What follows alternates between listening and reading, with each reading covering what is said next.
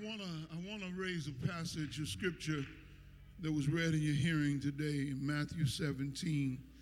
I just want to raise it just a moment. I ain't gonna be long.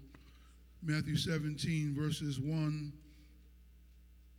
through 6, 1 through 5 is what I'll read. I'm going to read it from the Message Bible. You heard it in the New King James. Let me read it from the Message. It says, 6 days later, 3 men saw that glory. Jesus took Peter and the brothers James and John and led them up a high mountain. His appearance changed from the inside out right before their eyes. Sunlight poured from his face. His clothes were filled with light. Then they realized that Moses and Elijah were also there in deep conversation with him. Peter broke in. Master, this is a great moment. What would you think if I built 3 memorials here on the mountain? One for you, one for Moses, and one for Elijah. While he was going on like this, babbling, a light, radiant cloud enveloped them, and sounding from deep in the cloud a voice, "This is my son, marked by my love, focus of my delight. Listen to him." For the next few moments, I just want to give this word. We can't stay here. We can't stay here. You may take your seats. As high as this moment is right now in the house, and there's a great anointing in the house, I feel the flow of God in this room.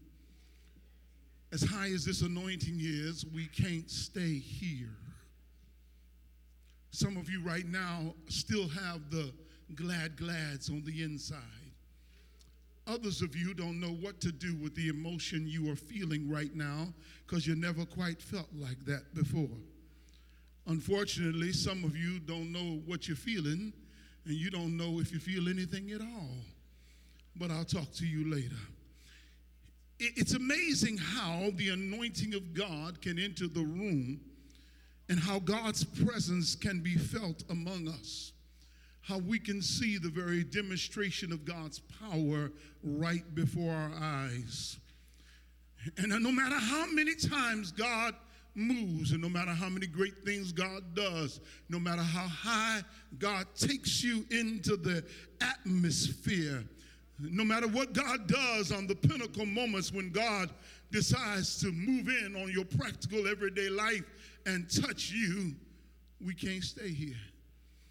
I wish we could stay up on the mountain. I wish we could stay there. I wish we could stay in his presence like that. I wish every day I could feel what I just felt. I don't run like I used to run, don't shout like I used to shout, but there was something all over me. I could have danced all night.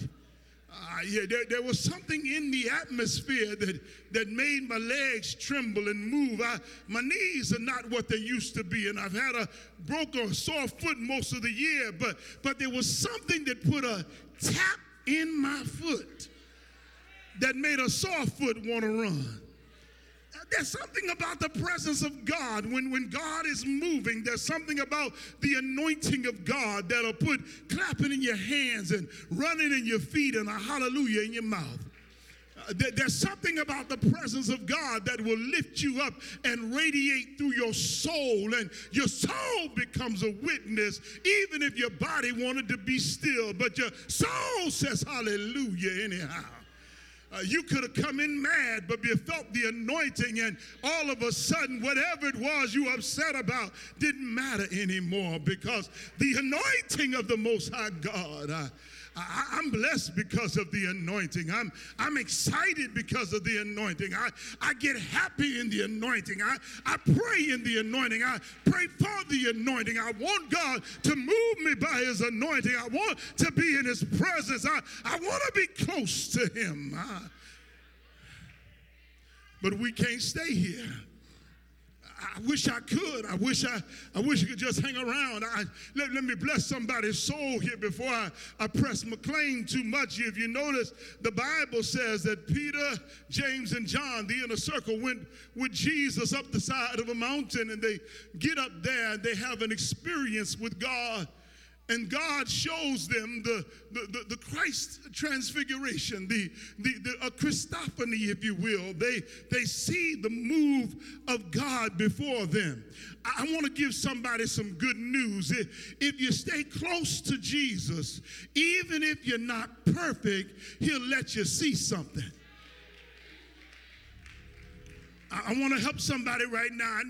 I know you're still struggling. I know things ain't quite right with you yet. You haven't got everything straight yet. All the I's are not dotted. All the T's are not crossed. There's still some things you'd like to reconcile with God. But before you give up, I want to tell you, if you stay close enough to Jesus, even though he's still working on you, he'll show you stuff that other folk won't see. Reverend, why would you say something like that? Well, I know for sure that Peter had a problem with cussing. I know for sure that Peter had a problem with holding on to doing everything that Jesus said. I know for sure that Peter has some issues when it comes to carrying a weapon, because at the last hour he cut a man's ear off. I know for sure he has some issues, and if he could be close to Jesus and see a revelation, oh baby, you ought to realize he'll take you if you get close to him. He'll take you if you want to be near him. He'll hold on to you even though you're not all there yet. If you keep pressing into him, if you stay close to him, he'll show you some things. Look at somebody and say, neighbor, Jesus is patient with me because he knows he's not finished with me yet.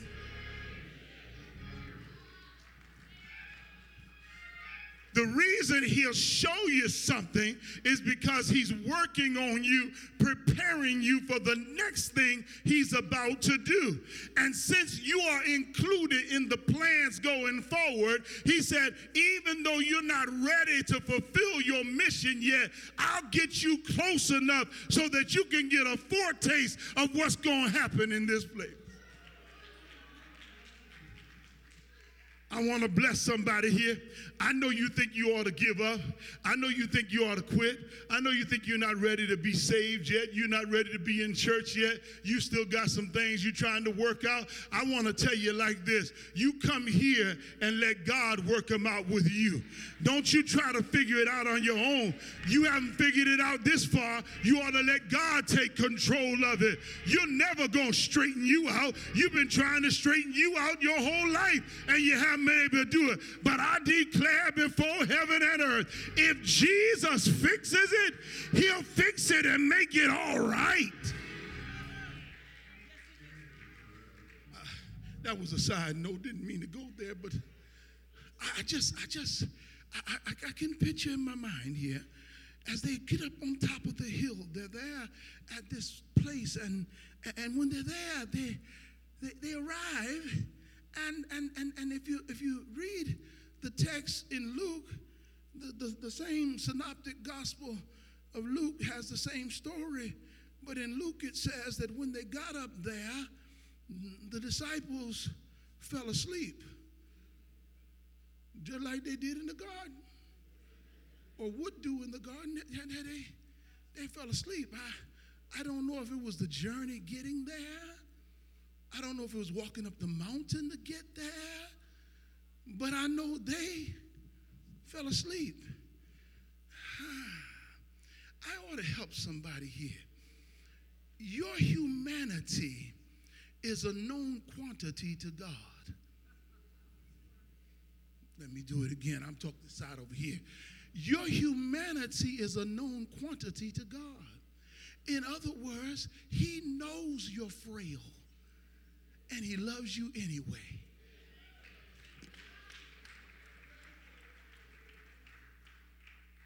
See, some of y'all don't even know how to shout on good news. I know you don't want anybody to realize that you're frail. You know, we do a great job putting on front. We do a great job hiding our insecurities. We do a great job hiding our pain and our hurt. We do a great job hiding when we're going through stuff. We do a great job hiding when stuff ain't right. We camouflage ourselves and put on a mask. We got ladies have nice makeup they can put on and jewelry they can put on and a pretty dress, and they can tie it all down and put it in place, put a little spandex here and a little tape there and make everything look like everything is everything. But you know on the inside you're still hurting. Some brother in here, you try to make yourself look good and feel better by getting a fancy car or putting on some nice jewelry or getting a better cologne, but you know your stuff ain't all together. You know there's some issues in your life, and even your issues got issues, but God still knows your humanity, and he recognizes you, not the person you make yourself up to be, but the person you are when the you of you is laid bare before the God of all gods.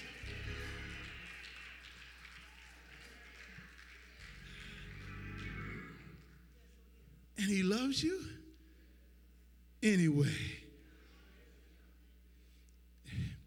See, can I help somebody?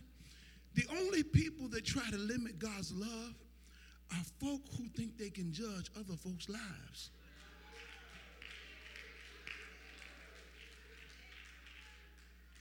So they want to give God a criterion for love and to tell God how much he can forgive, because that's what they need for themselves. They need limits so that they know how much they're supposed to give.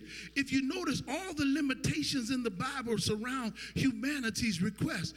Peter says, Lord, how many times am I supposed to forgive? You know, they keep hurting me. They keep doing things to me. How many times am I supposed to give? And Jesus looked at us and said, what's wrong with you, boy? Don't you realize how many times you're going to need forgiveness? 7 times 7 times 77. You need to realize you need to keep forgiving others because you need forgiveness yourself. You need to realize that there's no limit to God's loving and God's forgiving and God's keeping and God's blessing, because God loves you in spite of your humanity. I'm just talking. I feel that here.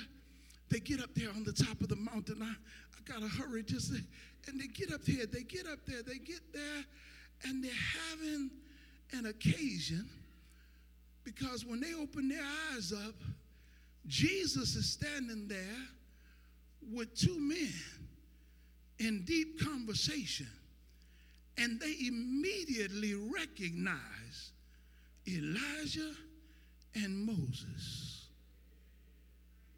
God Almighty. There's an old doo-wop song, I believe it was, This Magic Moment.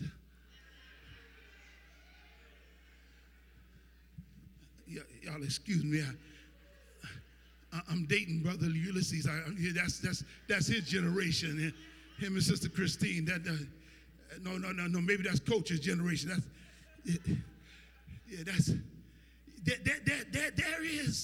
There is this thing that moments are meaningful. Moments are meaningful. You need to realize that. You see, when God touches and moves, it's a meaningful thing. What was happening at that moment was meaningful because it had fulfillment attached to it. Jewish script said that before the Messiah, Moses and Elijah would come. And here Jesus is talking to Moses and Elijah. I'm about to bless your bones. The moment was meaningful. Jesus is standing there talking to the lawgiver on one hand and the prophet on the other. The two central key figures of Israel's history are standing next to him, deep in conversation. They're talking to him. The moment is meaningful.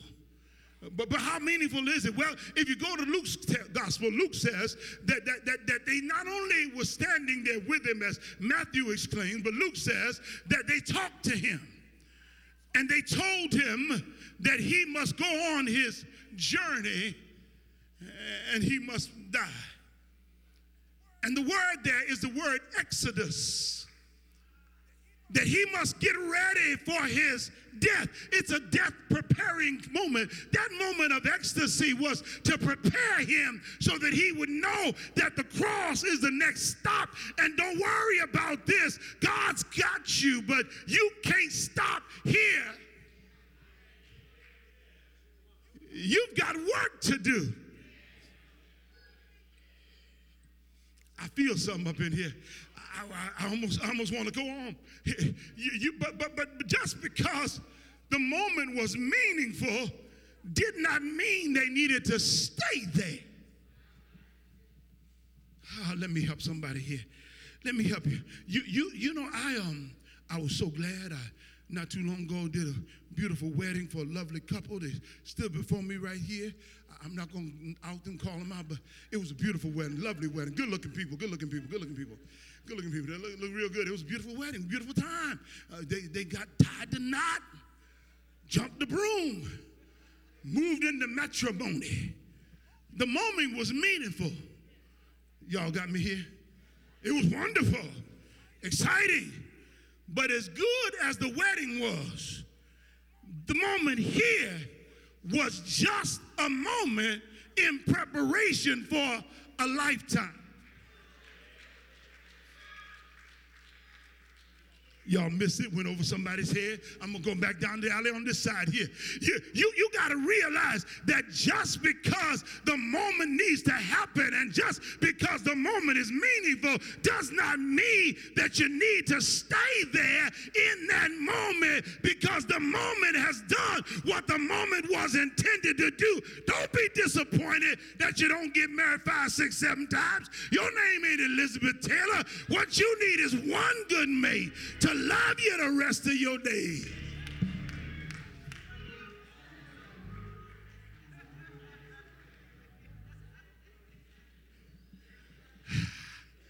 Old folk got that, young folk trying to figure it out. Stay with me.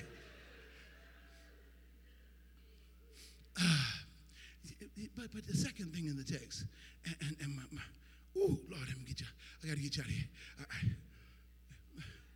Memorials are memorable.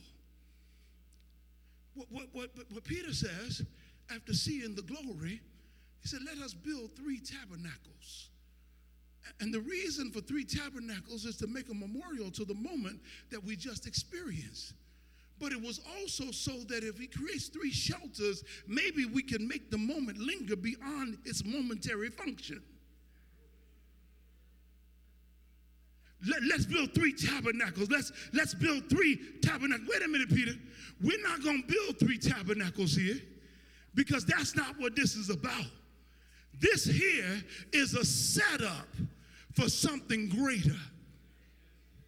Look at somebody right now. Say, neighbor, the anointing you felt this morning is a setup for something greater.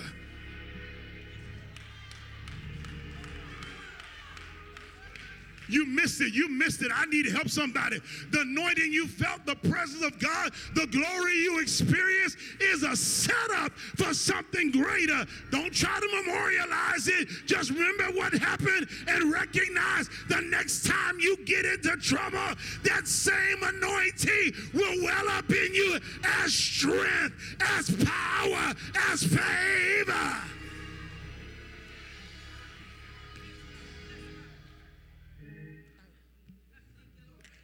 But Keith, I'm going to close right here. I want to leave you here, but I don't want to leave you devoid of the third point of the message, because it's important that you get this part.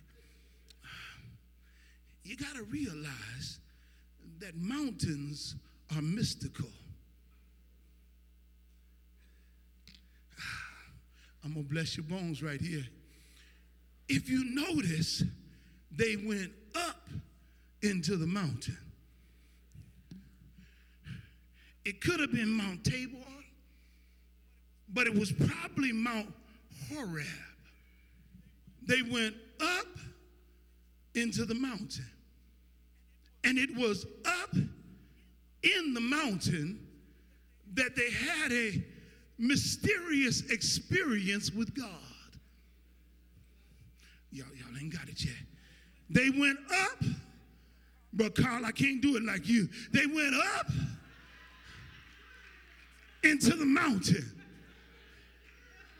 But it was there that they had an experience with God. Look at somebody, say, neighbor, you better find your mountain. It's time to go a little higher.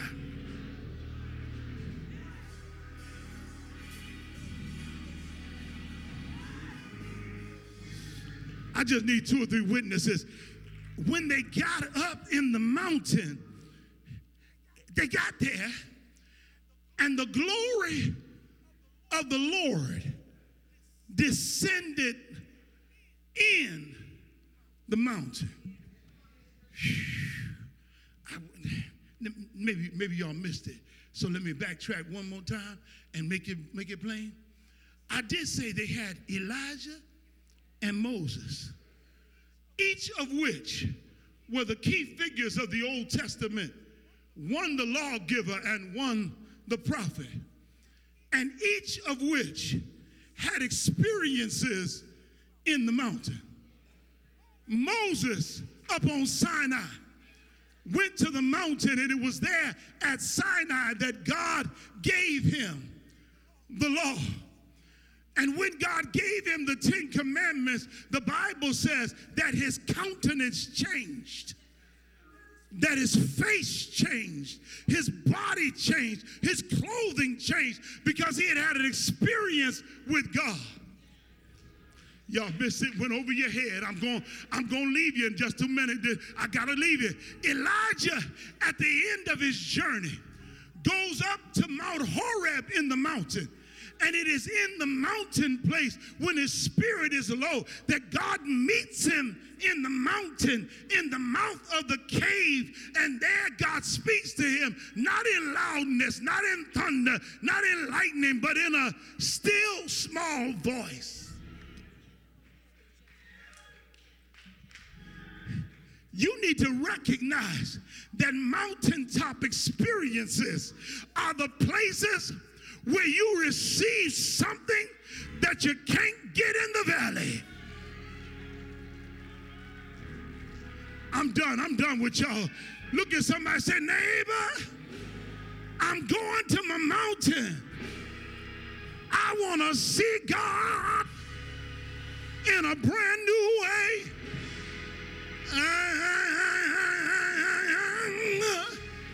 I'm going to my mountain to seek God's face. There's an anointing waiting on me in the mountain. I'm going a little higher. I know I can't stay there, but I need power, power, power, power. For what's next, I need power. Come on, give him a praise. Do me one more favor. I'm done. I really am. Somebody said, what was the glory? Look at somebody, say, neighbor, it was the Shekinah glory.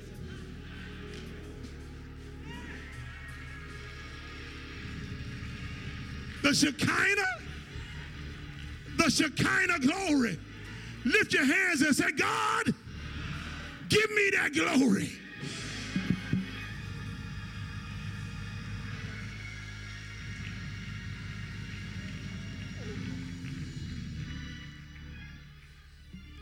I gotta close.